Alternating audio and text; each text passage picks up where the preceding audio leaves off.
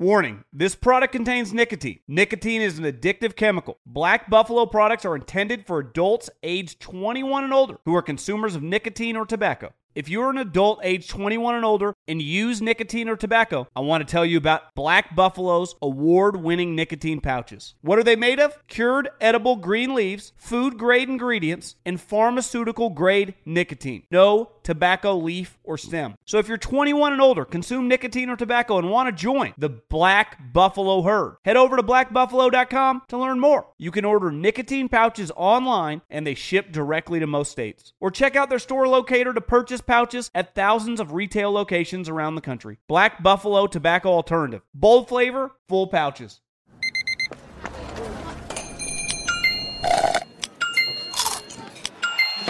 With your Amex card, entertainment benefits like special ticket access and pre-sales to select can't-miss events while supplies last make every tap music to your ears.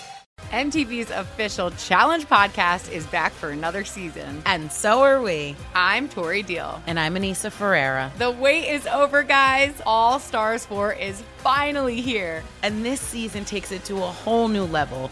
Old school legends, modern power players, and ex-lovers are all competing in Cape Town, South Africa for the prize of $300,000. And we're going to be right here along with you fans, covering every episode on the podcast. Listen to MTV's official Challenge podcast on the iHeartRadio app, Apple Podcasts, or wherever you get your podcasts.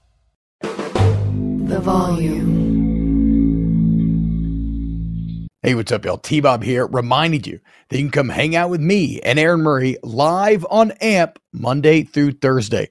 AMP is a new live radio app. You just download it from the Apple Store. You can actually call in, text in, chat with us directly during the show. It's a ton of fun. We're at Snaps, right? Snaps, your favorite college football podcast, at Snaps, Monday through Thursday, 1 Eastern, noon Central, on AMP. Download it and come hang out with us today.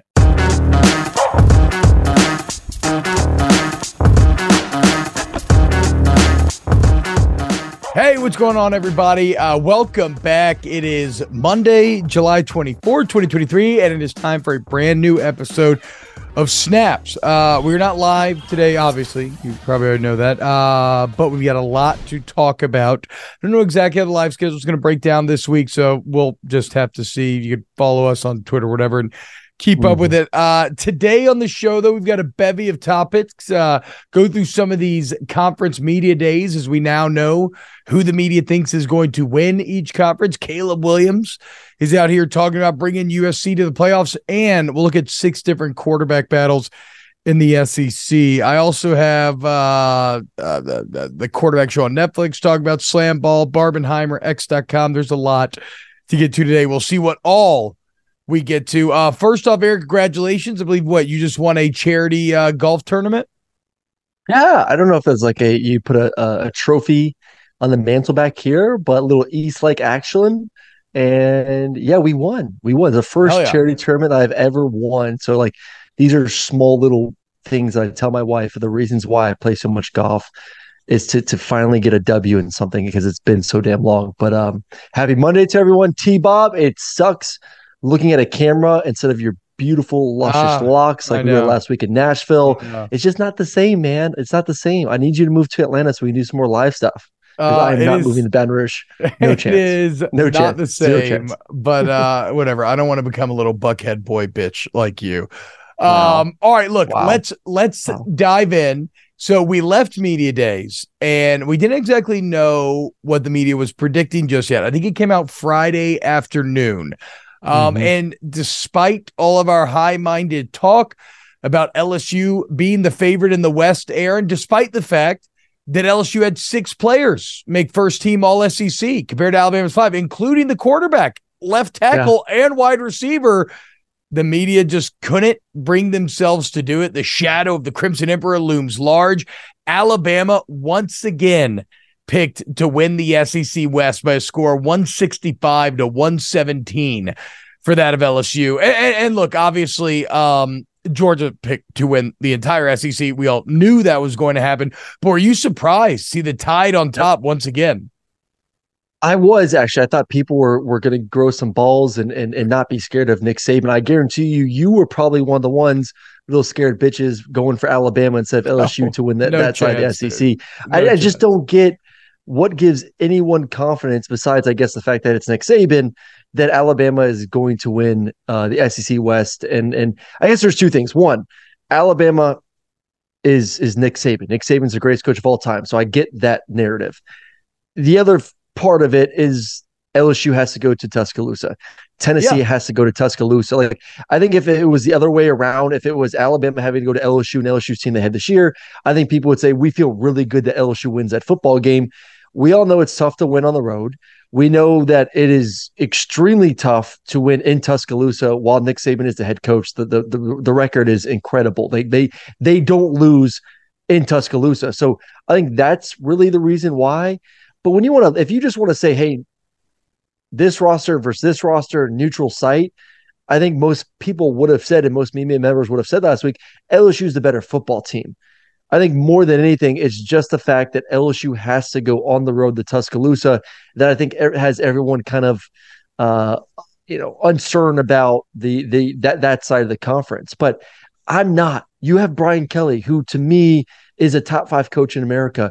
You have a quarterback who is, as you alluded to, an all SEC preseason guy that may end up being in New York when it's all said and done. First team all SEC quarterback. You have the receivers. You have the offensive line.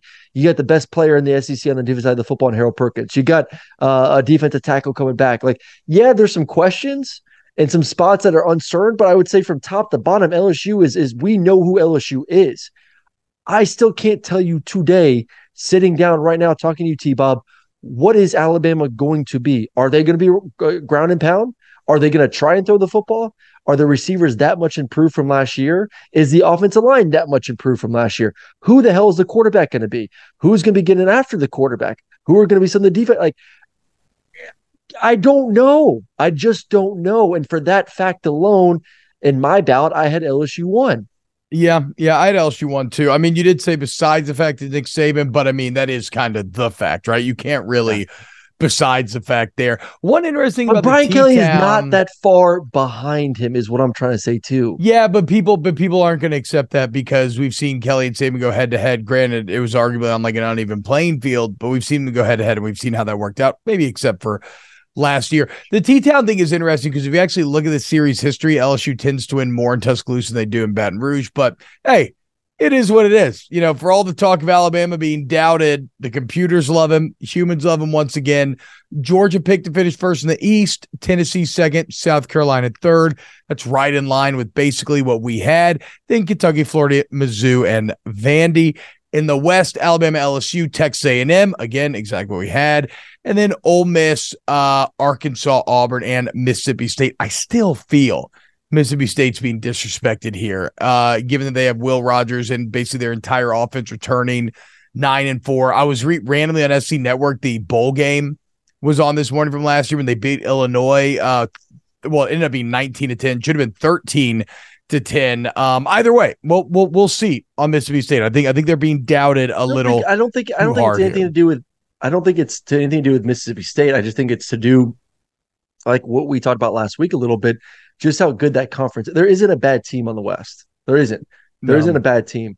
Anyone could beat anyone, and I wouldn't be surprised. I wouldn't be surprised if Ole Miss somehow beat LSU or Alabama. I wouldn't be surprised if A&M beat LSU or Alabama. Like there are certain teams in that tier 2 that are good enough on any given day. Go look at our tiers that we made last week on Snaps.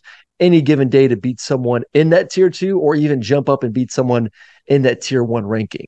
So it's nothing to do with Mississippi State being bad. It has nothing to do with Mississippi State having a new head coach. It has nothing to do with Mississippi State breaking a new offense. It just is more to do with. I think it is. I think it is Mississippi State. I think it is a little bit head coach because like that's the only reason why Auburn's getting love over Mississippi State. Like they may be slightly more talented on a player by player basis. Is a brand new coach.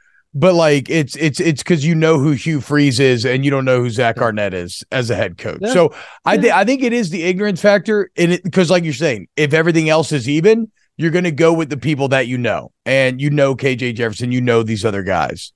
Yeah. I think it's more the offense to do with it because we know the defense for Mississippi State's going to be good, though. I mean, he's still going to have his hands on that side of the football. Yeah, the offense should be good, though. I mean, they returned Will Rogers and like all their starters, basically. Yeah, but it's still a new offense, though. It is a completely different. It's going from English to, as I've tried to attempt the past 2 months and have failed miserably. You have not from English to Mandarin. You haven't even. I tried to. Yeah. You tried for 2 days.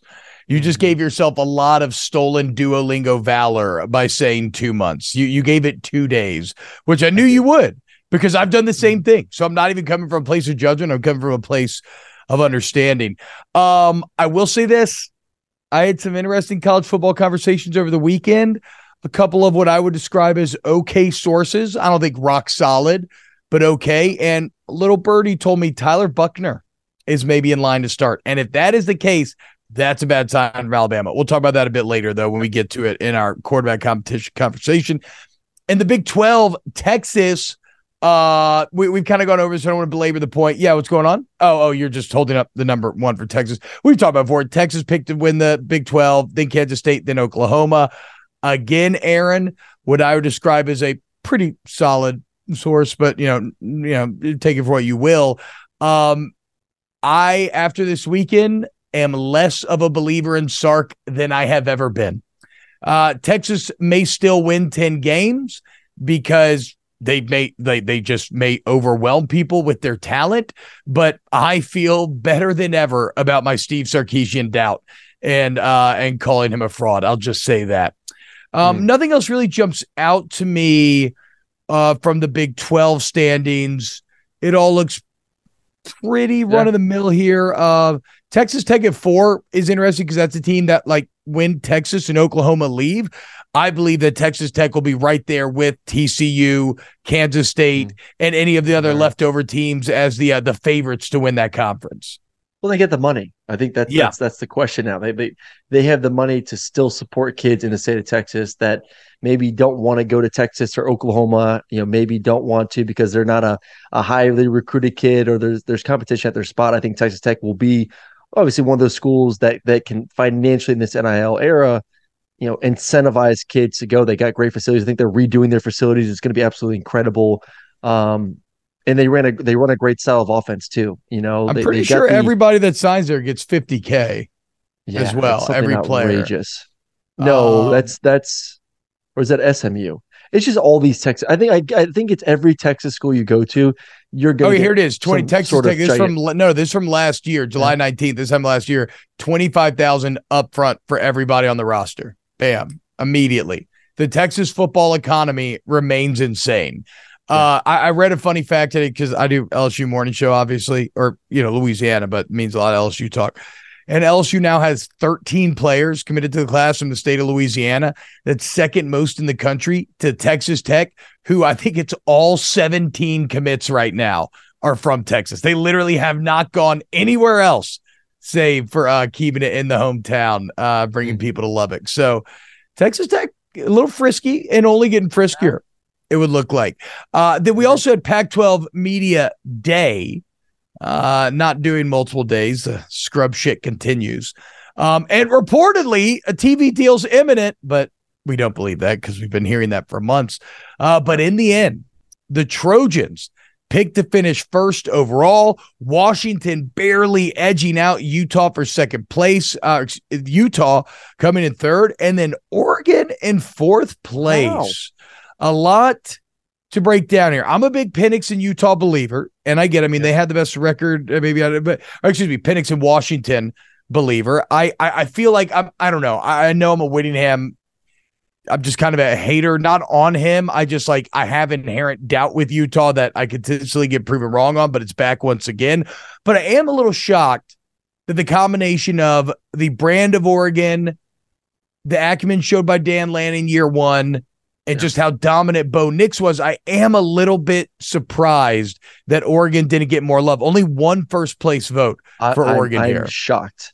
I think Oregon's going to be right there too. I think when we did our dark horses for the playoff run or national championship, a show we did a couple weeks ago, Oregon was one of my sleeper teams. So plus, I think it was 3,000 on a chance to make it to the playoffs. I think they have all the pieces. I think you have a second-year head coach who had, like you said, an incredible year one. You have probably the most experienced quarterback in college football. Like, is there a quarterback that has played more games than Bo Nix? He's played all those years at Oregon or at Auburn. Yeah. Now he had the year last year at Oregon, which was tremendous. You return a lot of the production on the outside of the football. Like, to me, they are a huge sleeper team to watch out for. And I get that conference is better than it's been over the past, maybe 2 decades when it comes to just overall depth, especially depth at the top. But I do think Oregon's getting slept on a little bit, especially with knowing their schedule. I think USC has to go to Eugene to play. And as we know, that is not an easy place to play. So do not sleep on the Oregon Ducks this year. I think they could jump into that 2, if not 1, by it's all said and done. I don't know if we want to jump into this because we want the topics, but I get USC being 1, as they should be number 1 after the pull heading to the season. Yeah. I mean, I do as well. And I understand there are USC doubters, but the bottom line is we always talk about it. You go as the way your head coach goes, and Lincoln Riley is that guy. I like DeBoer a lot as well from Washington. As you said, Whittingham does more with less than anything, but USC has more.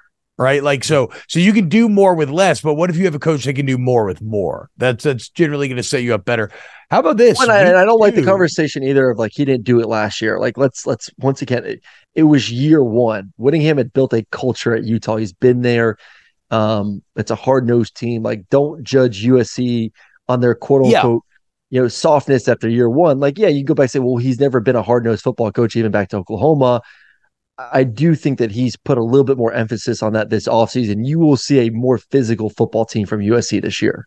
Oregon, weird schedule, cool schedule. Week 2, they go to Lubbock to take on Texas Tech, who we were just talking about. But then they have a bit of a mixed bag. They have to go to Washington, to Utah, but they get SC and Oregon State at home. So bottom line, the Pac-12 looks as competitive as it's ever been in our entire lives. And, or at least since I've been like, remembering stuff. I think early 90s it might have been strong as well, but I'm very excited to see what ends up happening. So that is who the media believes will be the conference winners: Georgia, USC, and Texas, the big blue blood brands. We have ACC and Big Ten media days coming up later this week, so we'll update as appropriate. Speaking of SC, though, there's headlines running rampant right now, Aaron, that Caleb Williams guaranteed a playoff for the Trojans. I want to say this. After reading a little bit and a tweet pointing this out, that's a bit disingenuous. I don't know why everybody's writing guaranteed playoff in the headlines, because here's what the article actually said. He's kind of asked about last year's Pac-12 championship loss, saying it still burns, saying, quote, "I'm very determined. I haven't been in the college football playoff in my 2 years of playing. It's been tough. It bothers me because I play for championships. I don't play for anything else. So not being able to have the chance to be so close frustrates me. This year, it's going to be a good one." So again, nowhere in there does Caleb Williams guarantee a playoff, but he does let you know, look, this is going to be my last year of college football.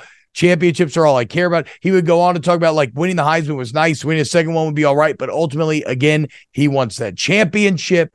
And so, yes, Caleb Williams and USC not shying away from the fact that it kind of is playoff or bust for them this season. And winning the Pac-12, it's kind of win the Pac-12 or bust, because that's going to be the first requisite to getting into the playoff.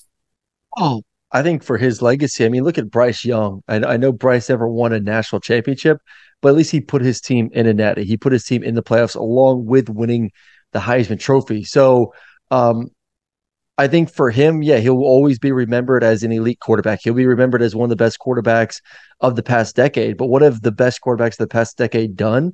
The majority of them have put their team into the playoffs. They put their team into a national championship. They've won a national championship, from Trevor Lawrence to Joe Burrow. Like I said, Bryce even made it to the championship. Obviously, wasn't able to push it through, but won a Heisman and did it. So that is, like you said, that is all that is left for Caleb Williams to cement himself as, I would say, if he goes out there this year, even just makes the playoffs, but if he wins a championship, I think that puts him on an even higher level, is back in New York, wins it or doesn't win it, and makes the playoffs. So two things. If he makes it to New York, which I think he's going to be on a great place to do that, because he'll make it to New York. He'll make it. He's the best. He is the best player in America. And I do think that they're going to be a because of the Pac-12 and how good they are, And because of how good I think they are, and I do think they'll win the Pac-12, I think they will be one of the Final Four teams when it's all said and done. He will go down as, I would say, the best quarterback of the past 20 years. Just overall, all said and done, in all of college just football. Overall. Like, we did our list the other day of quarterbacks, and we ranked like the 1 through 10 of the 2000s. Was it the 2000s we did? Yeah. That whole ranking that came out. If Caleb wins or is back in New York, he's got to win a natty if he wants that title. No, that won't be enough. He's got to win a natty. Not in a world where Joe Burrow and Cam Newton won titles. Fine. If he wins the natty, then if Caleb wins the natty this year, regardless if he wins a Heisman or not, to me, he goes to number 1, if not top 2 in that list. Maybe so. What I would agree with is he may be the best prospect, right? In terms of like draft prospect. I don't know if fans will consider him the best. I mean, they definitely won't without a national championship. With one, it would become a bit more interesting. I still don't think USC is going to be able to win those other guys had one. Tebow had multiple years, which is why I love where he's at. I have met one. Burrow had one elite year. Cam had one elite year. You're talking about putting back-to-back elite years together. To me, puts. But you know what they say, level. Aaron? It don't mean a thing without a motherfucking ring. Okay, so bottom line. Also, how the fuck are you going to be sitting here talking about not having multiple elite years when you disrespected Kellen Moore and you disrespected my guy Eric Crouch, not putting them on your list? Get the hell out of here, dude. Two thoughts that popped in my head. First, one of these shows we need to do a Pac-12 quarterback ranking, because there's a lot of good ones, and I would love to see how you break that down. Secondly, Lincoln Riley, one thing that's going to help USC, I think people think of Lincoln Riley as soft. Lincoln Riley is not scared. Here's a quote that I love. It really has nothing to do with nothing, except that he was asked about playing Notre Dame at media days. He says, quote, "That's one of the biggest rivalries in college football. We're going into a damn good league. We open up with LSU next year and then play the whole Big Ten. Are we getting rid of Notre Dame? Hell no. Find a way." In a day and age where you have rivalries breaking down, coaches running away, everybody trying to manipulate things to work out in their favor, Lincoln Riley wants to keep USC Notre Dame alive. I love that. Thank you, Lincoln. He also did acknowledge the reality that, look, man, we're going into a 12-team playoff. Like, you're going to have grace that you didn't have in the past. So I think USC wins the Pac-12 as well because, again, Lincoln Riley. Now let's move to the SEC. There's a really good article in The Athletic talking about the 6 quarterback battles that are going to be going down during this camp. And there's some interesting factoids in there. First off, the last 5 SEC champions were led by Heisman Trophy winners or finalists.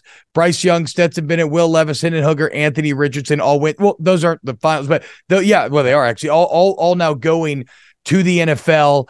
Kind of does raise some interesting questions about Georgia as the favorite, but Arkansas, LSU, Mississippi State, and South Carolina are really the only teams whose battles are fully settled. Let's start with Alabama. You have Ty Simpson, Tyler Buckner, and Jalen Milroe. And Simpson, you have the guy that I think is outside looking in the favorite, former 5-star quarterback. You would think he'd have the highest ceiling. And Buckner, you have a guy that the timing of it's not working in his favor, not being able to do spring ball, coming in late. His stats leave a lot to be desired. There's absolutely nothing to write home about. And then in Milroe, you have the most athletic guy who just has the least kind of traditional quarterback skill. Aaron, how do you see this one playing out? Yeah, I just don't think Milroe can be trusted for a team like that. So I'm just not going to jump on that ship right now. But I do think Ty Simpson, talking with people and seeing what he did in the spring game, I know it wasn't super sexy. To me, is still has that, like you allude to, that higher ceiling. That guy that we can still go out there, give him enough reps, is going to continue to mature, going to continue to get better. We kind of know what Tyler Buckner is. And you can't tell me as an Alabama fan, you go back and watch last season and you say, oh, I feel really good about that guy being our starting quarterback. So I would say it's between those two at the end of the day, and the best man will end up getting the job. I anticipate it being Simpson because I think he's a better quarterback. Yeah, he's a little bit greener. Yes, he hasn't played as much as obviously as the other guys, but the potential's there. I just think it's going to be a short leash. I think you get into week 2, and all of a sudden, if he does play bad versus Texas, and they end up losing that game in Tuscaloosa, then all of a sudden I think Buckner could become that guy. That's what you brought him in for. If these guys end up proving that they're not ready, that the moment is too big, we brought in a guy who has experience in the offense and a guy that has played football that we know we can kind of plug in and let him go out there and at least make us competitive and maybe give Ty Simpson another season to see what we can do next year. But you still need, at the end of the day, if you want to win a championship, you need a really good quarterback. That's just the name of the game today. Milrose not there. I don't think Buckner is a really, really good quarterback. I think Ty is the best guy on that roster. It's just going to be, like I said, how long do they give him to kind of prove it? Well, yeah, see, and again, I heard a interesting rumor that I would describe as okay source that right now the season started that Buckner would actually be the guy. But it's interesting to be talking about Buckner being like, having a ton of experience, because he kind of doesn't. Like, yeah, he played in 10 games as a freshman, but he only attempted 35 passes, completed 21 of them, so that's 60%, under 300 yards, 3 touchdowns, 3 picks. Last year, played in just 3 games before getting hurt, but in those 3 games, 55% completion, 650 yards, 3 touchdowns, 5 picks. So, like, you haven't seen anything good out of Buckner. This again, if this shows you why Nick Saban is so impressive, that this could be their quarterback room, and that would be the expectation level would still be win the West in what is easily the best half of the conference, of any conference in all of college football. As you said, all 7 teams ranked in the top 30 of the Bill Connolly S&P Plus. Let's move on to Alabama's arch rival, Auburn, as they've got a couple of different guys in the mix. One of them is, of course, Robbie Ashford, who's the incumbent, super athletic. Not sure how good of a quarterback he is. Again, his stats last year through the air really struggled. Now, I don't know, Brian Harsin not exactly put him in a position to succeed, but sub 50% completion, just 1,600 yards, 7 touchdowns, 7 picks. And then you have Peyton Thorne, who, similar to Tyler Buckner, comes in after spring, but he does have stats to fall back on. Like everything we just said about Buckner, like how people think about Buckner, that you're bringing in the experienced guy who's done this or that. Buckner hasn't really done that.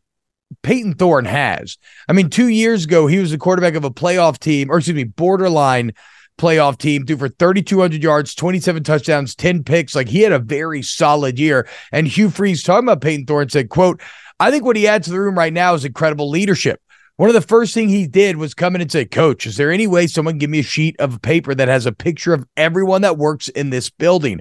I want to learn everyone's name.'" That's the type of leader he is. So I think it would take massive improvement from Ashford to win this job. That said, Aaron, I think Thorne starts, and I think Robbie Ashford is using packages. I think you have a bit of a 2-quarterback system this year in Auburn. I wouldn't close the door necessarily on Robbie Ashford. I think here's enough talent there that, say, Payne doesn't pick up the offense fast enough. Let's not forget, Robbie's at least been in the offense for those 15 practices in spring. I wish it would have not poured so we could have kind of seen what he looks like as a quarterback. I need to see Payne run the offense before I crown him starting quarterback. Do I think he's going to do it? Yeah, I think Payne Thorne is going to be the quarterback at the end of the day. If things don't go well, though, if the offense is stagnant, I think you could see a head coach who has worked with quarterbacks that are athletic and more of that mold just say, you know what, screw it. We're going to put the ball in our best athlete's hands, and we're going to find a way to run an offense around him. So I think Payne Thorne, just like we talked about with Alabama's situation, I think he needs to have a hot start to the season, play extremely well through the first 3 or 4 games to kind of put that quarterback battle to sleep. Because if he doesn't, like I said, the coach at the end of the day is going to say, you know what, this guy runs a 4.4, 4.3. He's fast as hell. We're still trying to figure out the skill around him. Let's just give him the ball and let him see if we can go win some football games with his legs as he continues to mature as a passer. So I'm not going to just say right now that you're only going to see Robbie Ashford in third and short situations or red zone situations this season. I do think at some point this season, he may be called upon to be a starting quarterback. I think you'll run a more old school 2-quarterback system.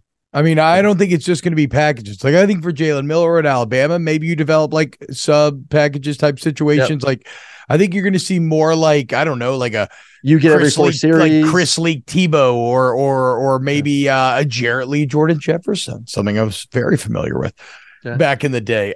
Speaking of Chris Leak and Tebow, Florida has a quarterback competition, but it may be the least exciting of the bunch. I think it's very representative of how Florida feels as a whole this year.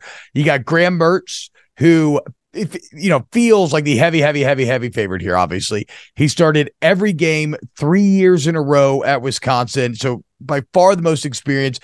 And the other guys, you got a redshirt freshman and Max Brown. Don't really expect anything there. And then you got Jack Miller, who transfers from Ohio State. It's his second year under Napier. He started the Las Vegas Bowl. Obviously, that was a complete disaster. But Billy Napier, as much as I struggle to believe this, Billy Napier did say he's having, quote, an incredible offseason. This feels like Graham Mertz, which feels, like I said, about as unexciting as this Florida team does. Yeah, Florida this season is just, I mean, they were like probably the least talked about team last year in Nashville, would you say? Like, of all the teams that we talked about, Florida was just kind of barely mentioned the entire week. So I would say you go with Graham. I mean, he transferred there for a reason. I think he's shown us glimpses of really good quarterback play. And I think for Florida this year is just survival mode. I think this is a survive, get through the season, and which quarterback can essentially lead us to a hopefully over 500 season. I don't think any guy right now is you're like, oh, we're going to go win the East. Oh, we're going to go win 9-10 games. Like, I'm sure there's crazy Florida fans who think that, but who can just steer the ship in a way that's not we're 4-8. So again, go ahead. I think Graham at least gives you a chance to be competitive in certain games to get you as close to 500 as possible. I don't think if you're Billy, you could just hand the ball over to someone who really hasn't played a lot of football and just say, you know what, screw it. Let's just see if we, see what happens. I think for Florida and the momentum that they're getting on the recruiting trail, the last thing you can afford is a losing season, because you may start seeing some of those guys jump off that recruiting ship. Sounds fucking awful. Can Graham Mertz get us to 6-6? That is a brutal place to be if you're an SEC fan. You have Mizzou, who started Brady Cook all of last season as a sophomore, and he was pretty good. I mean, he accounted for 20 touchdowns, 3,200 total yards if you add in the passing and rushing, but the door maybe cracked open a little bit when he misses spring ball due to labrum surgery. You get a transfer from Miami and Jake Garcia. You get a transfer from a community college at Dale Label. I don't know much about those guys, to be honest. And then you have a 4-star redshirt freshman, Sam Horn, who, I mean, look, 4-star quarterback is a big deal for Mizzou. So I think Brady Cook is the answer, but Drink has not committed to him. They're going to have this competition through camp. The only thing about here is, like, there's a lot of unknown for me. Like, I'm not going to lie to you. I don't know much about Garcia Label or Horn beyond what I just told you. So it's probably Brady Cook, but one of these guys does have the potential to surprise during camp. Yeah, I would say if either one of them, it'd be Garcia. A lot of hype from him coming from Miami. He had moments there. Brady Cook has to become a better passer. And for him, unfortunately, he missed spring, so he didn't really get to demonstrate that. I mean, he's a guy that last year got better as the season went on. I thought gained some confidence in himself. But most of the time, it was just him running. It was just him pulling the ball down and just being an elite athlete. At the end of the day, like, there's nothing wrong with that. Like, once again, going back to Auburn, when you maybe struggle with guys around you, at the end of the day, having an athletic quarterback is not the worst thing in the world. Like, for Missouri, you lost your best receiver. Lovett went to Georgia. You hope Luther Burden can take a massive step in his second year. They're going to move him from outside to inside, hopefully get him more involved in the offense. But it's not like you're loaded with all these elite receivers on the outside. So for Drink and for the new offense, the new offensive coordinator, you may have to rely on a quarterback that is more athletic to be able to move the ball, to be able to, third and long situation, a defense drops back into coverage. He pulls it down and runs against his first down with his legs, which we saw him do over and over and over again last year. So I think the difference is Alabama has good receivers, not elite, but good. So you do want a quarterback that can throw the ball to get those guys the ball in space. Missouri doesn't have those elite receivers. Once again, Luther still needs to show us that he deserves that number one guy coming out of high school a year ago. I would still lean towards a guy at quarterback who is athletic, that can run the football, which I'm with you, screams more to me Brady Cook than anyone else on that roster. Yeah, what did Luther end up doing last year? Yeah, he had 6 touchdowns, but left a bit to be desired overall. All right, then you got Ole Miss, Jackson Dart, and this is probably, I would say, we'll get to Georgia. I think it's between Georgia and Ole Miss for probably the best overall rooms for this conversation. We got Jackson Dart, who, well, no. I mean, I get, quarterback, like not quarterback rooms overall, but in terms of like, we're not exactly sure who has the best options. You got Jackson Dart, who we feel like is the guy most likely. He's still going to have to get across the finish line in camp, but yeah, I mean, the comments that Lane Kiffin's kind of been giving in the offseason, reports coming out of spring, is that it's probably Jackson Dart, but you do have Spencer Sanders, guy who's put up crazy stats at Oklahoma State at times, a lot of experience, 5th-year senior. Makes me think Mike Gundy must really suck to play for that he would leave. And I guess he thought he was going to start, but like we've talked about, he's probably not. And then you have Walker Howard, one of the best quarterback recruits to ever come out of Louisiana. And Walker Howard went for it. He may be great one day, but he may also have to wait a while. And what's kind of interesting, Walker Howard leaving LSU, going to Ole Miss, one of the reasons why is because LSU brought in Jaden Daniels, right? Another transfer who ends up being the starter for 2 years. If we learned anything about Lane this offseason, that's Walker's going to have to probably deal with transfers every single year, as they're always going to be trying to improve in that position. But I mean, we've talked about it, Aaron. This is probably Jackson Dart.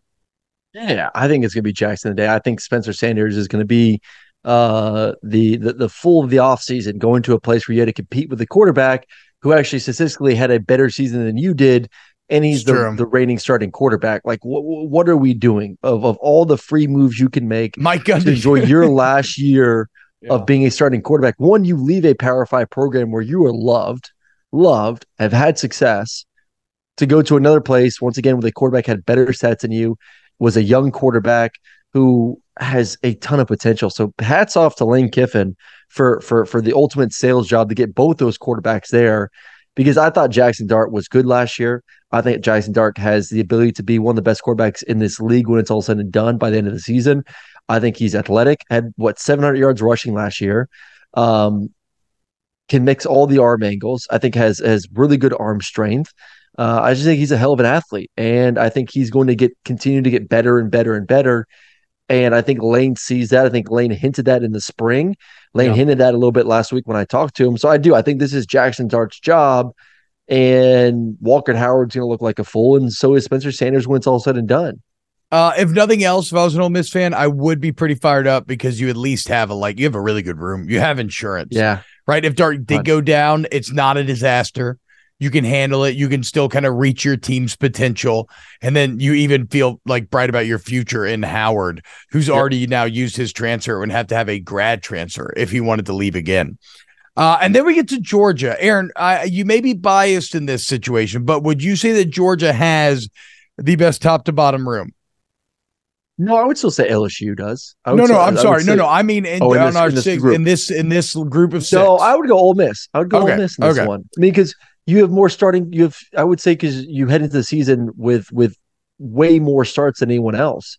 You have a guy who started the entire season last year for Ole Miss, and you have a 2-year, maybe 3-year starter in Spencer Sanders. I'm sorry, I'm blanking on that one, but a guy who's played a lot of football at a high level. So I would say they have Ole the Miss most for the fact experience, but I do feel like Georgia probably has the highest rated guys top to bottom in Vandergrift, Stockton, and Beck. I'm just assuming these are all 4 and 5 stars. They are all 4 and 5 star guys.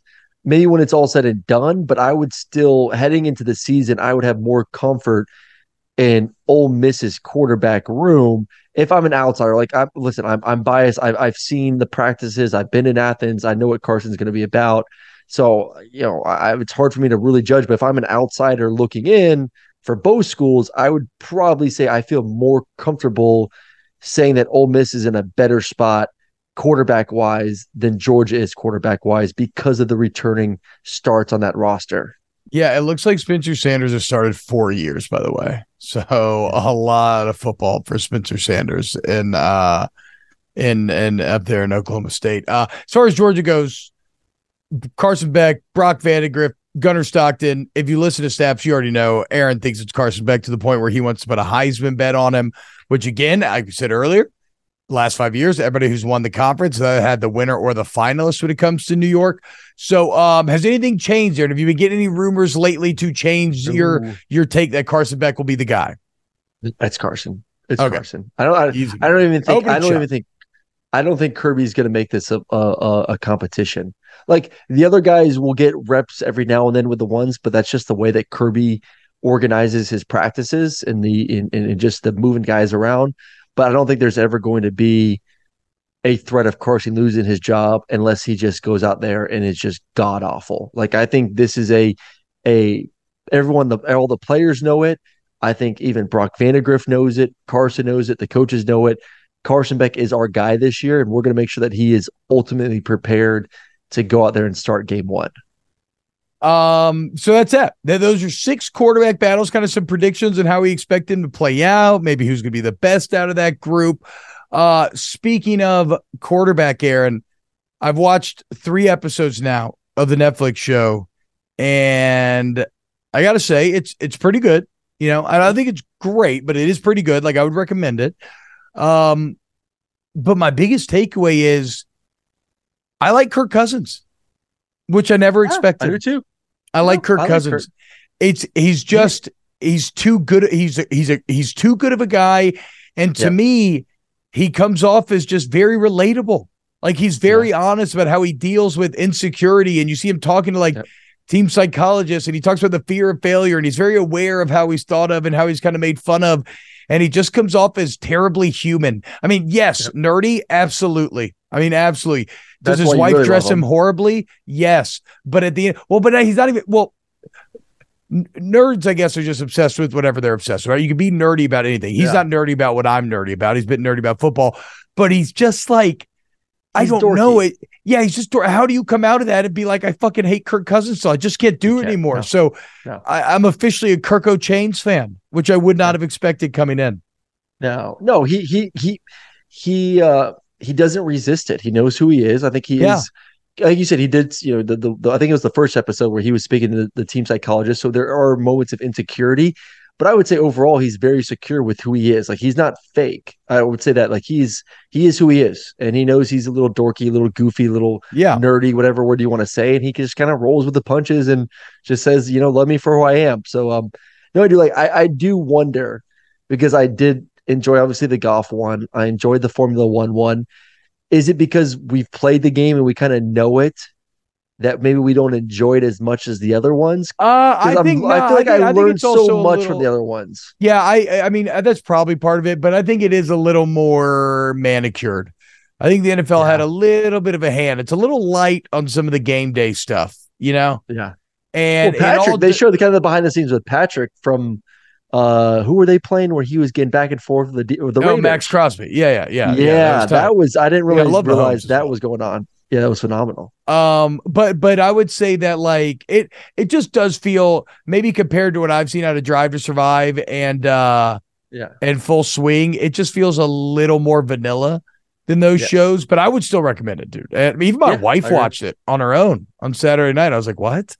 Other thoughts from the weekend: Slam Ball is not that tight.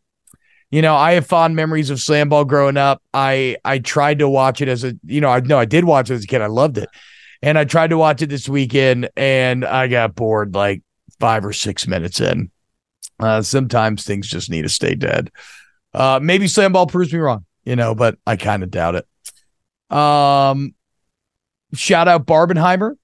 Aaron, how about this? Barbie and Oppenheimer become the first movies ever to both gross at least $80 million in their opening weekend. 150 for Barbie, 80 for Oppie. Shout out Greta Gerwig, 39-year-old female director of Barbie, now the largest opening weekend for a female director ever. And then PG told me before the show that she's married to Noah Baumbach, who also wrote the movie. I mean, just an absolute power couple, power move for Margot Robbie as well. I mean, just anybody involved with Barbie, massive winners. How about this? Box office as a whole, 4th biggest weekend in box office history. Movies dangerously close to being back.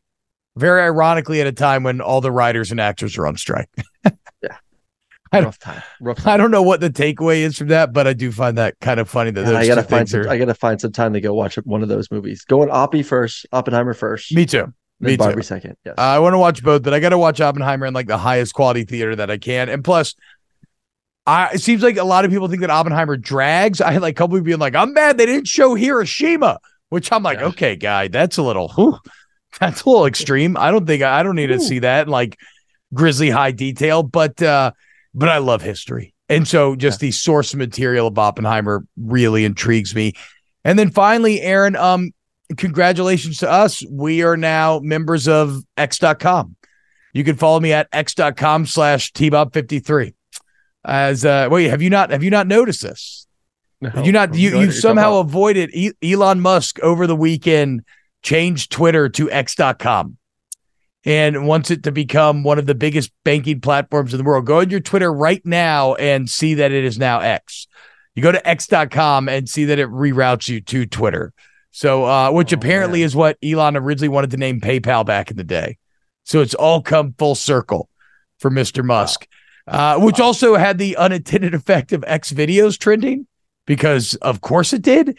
Using the letter X is absurd when 90% of the internet is made up of porn. But hey, look at us. Here we are. Just a couple X.com boys. Love it. Let's get toasty. I don't know if we're doing the beginning of the show. I'm very excited for this Gran Turismo trailer, which we're about to live react to. But, oh, God. Check it out. You are in this race. Get in the fight. Yes, sir. What are we going to do? Well, shut up. I'm not missing my race. I'm going to puke. Don't puke in my dad's car.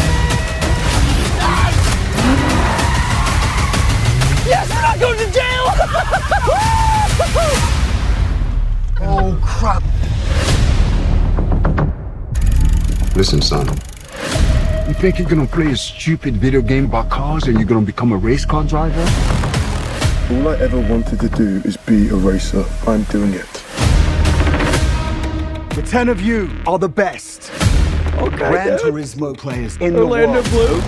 Now is your chance to race real cars. This is insane. It's not gonna work. The guys who race are elite athletes. Your kids are scrawny little gamer kids. That's where you come in. You think you can do the impossible. I'm here to prove that you can't. You get tired, you get sloppy, you get hurt, and you lose races! You puked on my lawn. I can't believe this is real. I know what I'm doing. I'm not afraid. I've raced this track 1,000 times in the game. Let me drive it my way. David Harbour. That was actually pretty great. We have a newcomer this year. His presence is shaking the foundation of the sport. This is the major leagues. The other drivers, your pit crew are going to hate you. What? Much easier with a joystick, isn't it? I can't see anything! Not sure if I can do this. Most people can't. I got a feeling you're not most unreal. people. If I lose more than just a race. So I'm not gonna quit. You've got to prove to everyone that you belong. You've raced it, like 1,000 times? Now you just gotta do it in real life. Gran Turismo, based on a true story. But I won't stop now.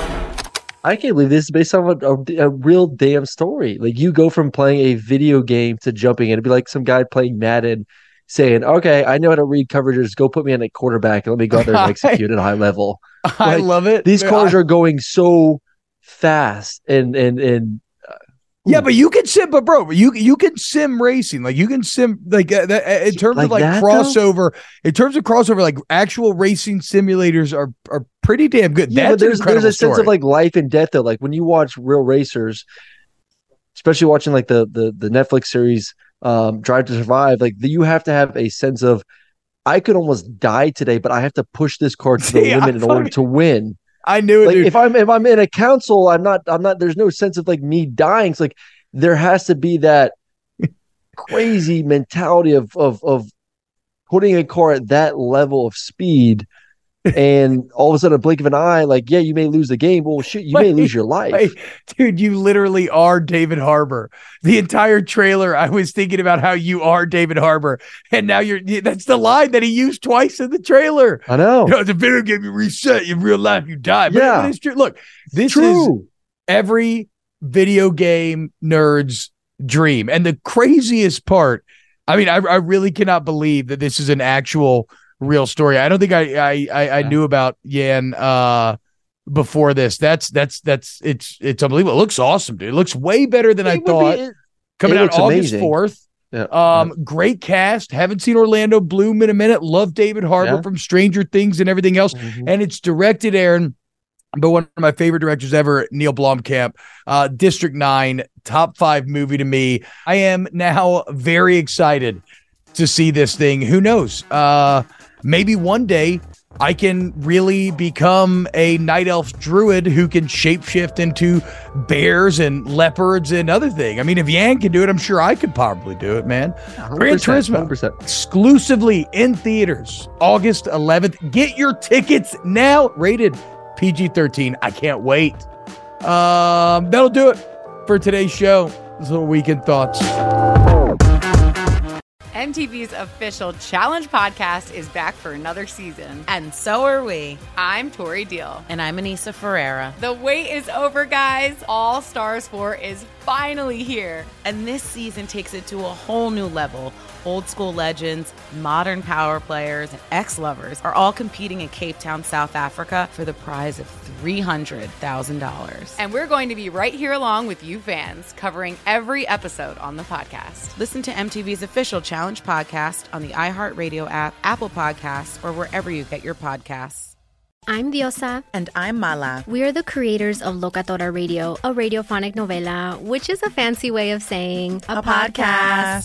Welcome to Locatora Radio, Season 9. Love at first listen. We're older, we're wiser, and we're podcasting through a new decade of our lives. This season, we're falling in love with podcasting all over again. And getting to the heart of our stories. We're going places we've never gone before, and we're bringing you along with us. With new segments, correspondence, and a brand new sound. Season 9 is kicking off with an intimate interview with Grammy Award-winning singer-songwriter Natalia Lafourcade. What's giving you hope right now? Well, when I see what music does to people, it gives me a lot of hope. If you liked Locatora before, you're going to love Season 9. Subscribe to our show and you'll see why Locatora is your prima's favorite podcast. Listen to Locatora Radio as part of the My Cultura Podcast Network, available on the iHeartRadio app, Apple Podcasts, or wherever you get your podcasts. What's up, everybody? This is Stephen A. Smith, host of the Stephen A. Smith Show podcast. Tune in every Monday, Wednesday, and Friday at the very least as I bring you all new episodes that feature the biggest headlines in the world of sports, pop culture, business, and I answer your phone calls and respond to your tweets. You'll hear my unfiltered opinions and straight-shooter interviews with top celebrities and game changers. All of that and more. So listen to the Stephen A. Smith Show podcast on the iHeartRadio app, Apple Podcasts, or wherever you get your podcasts.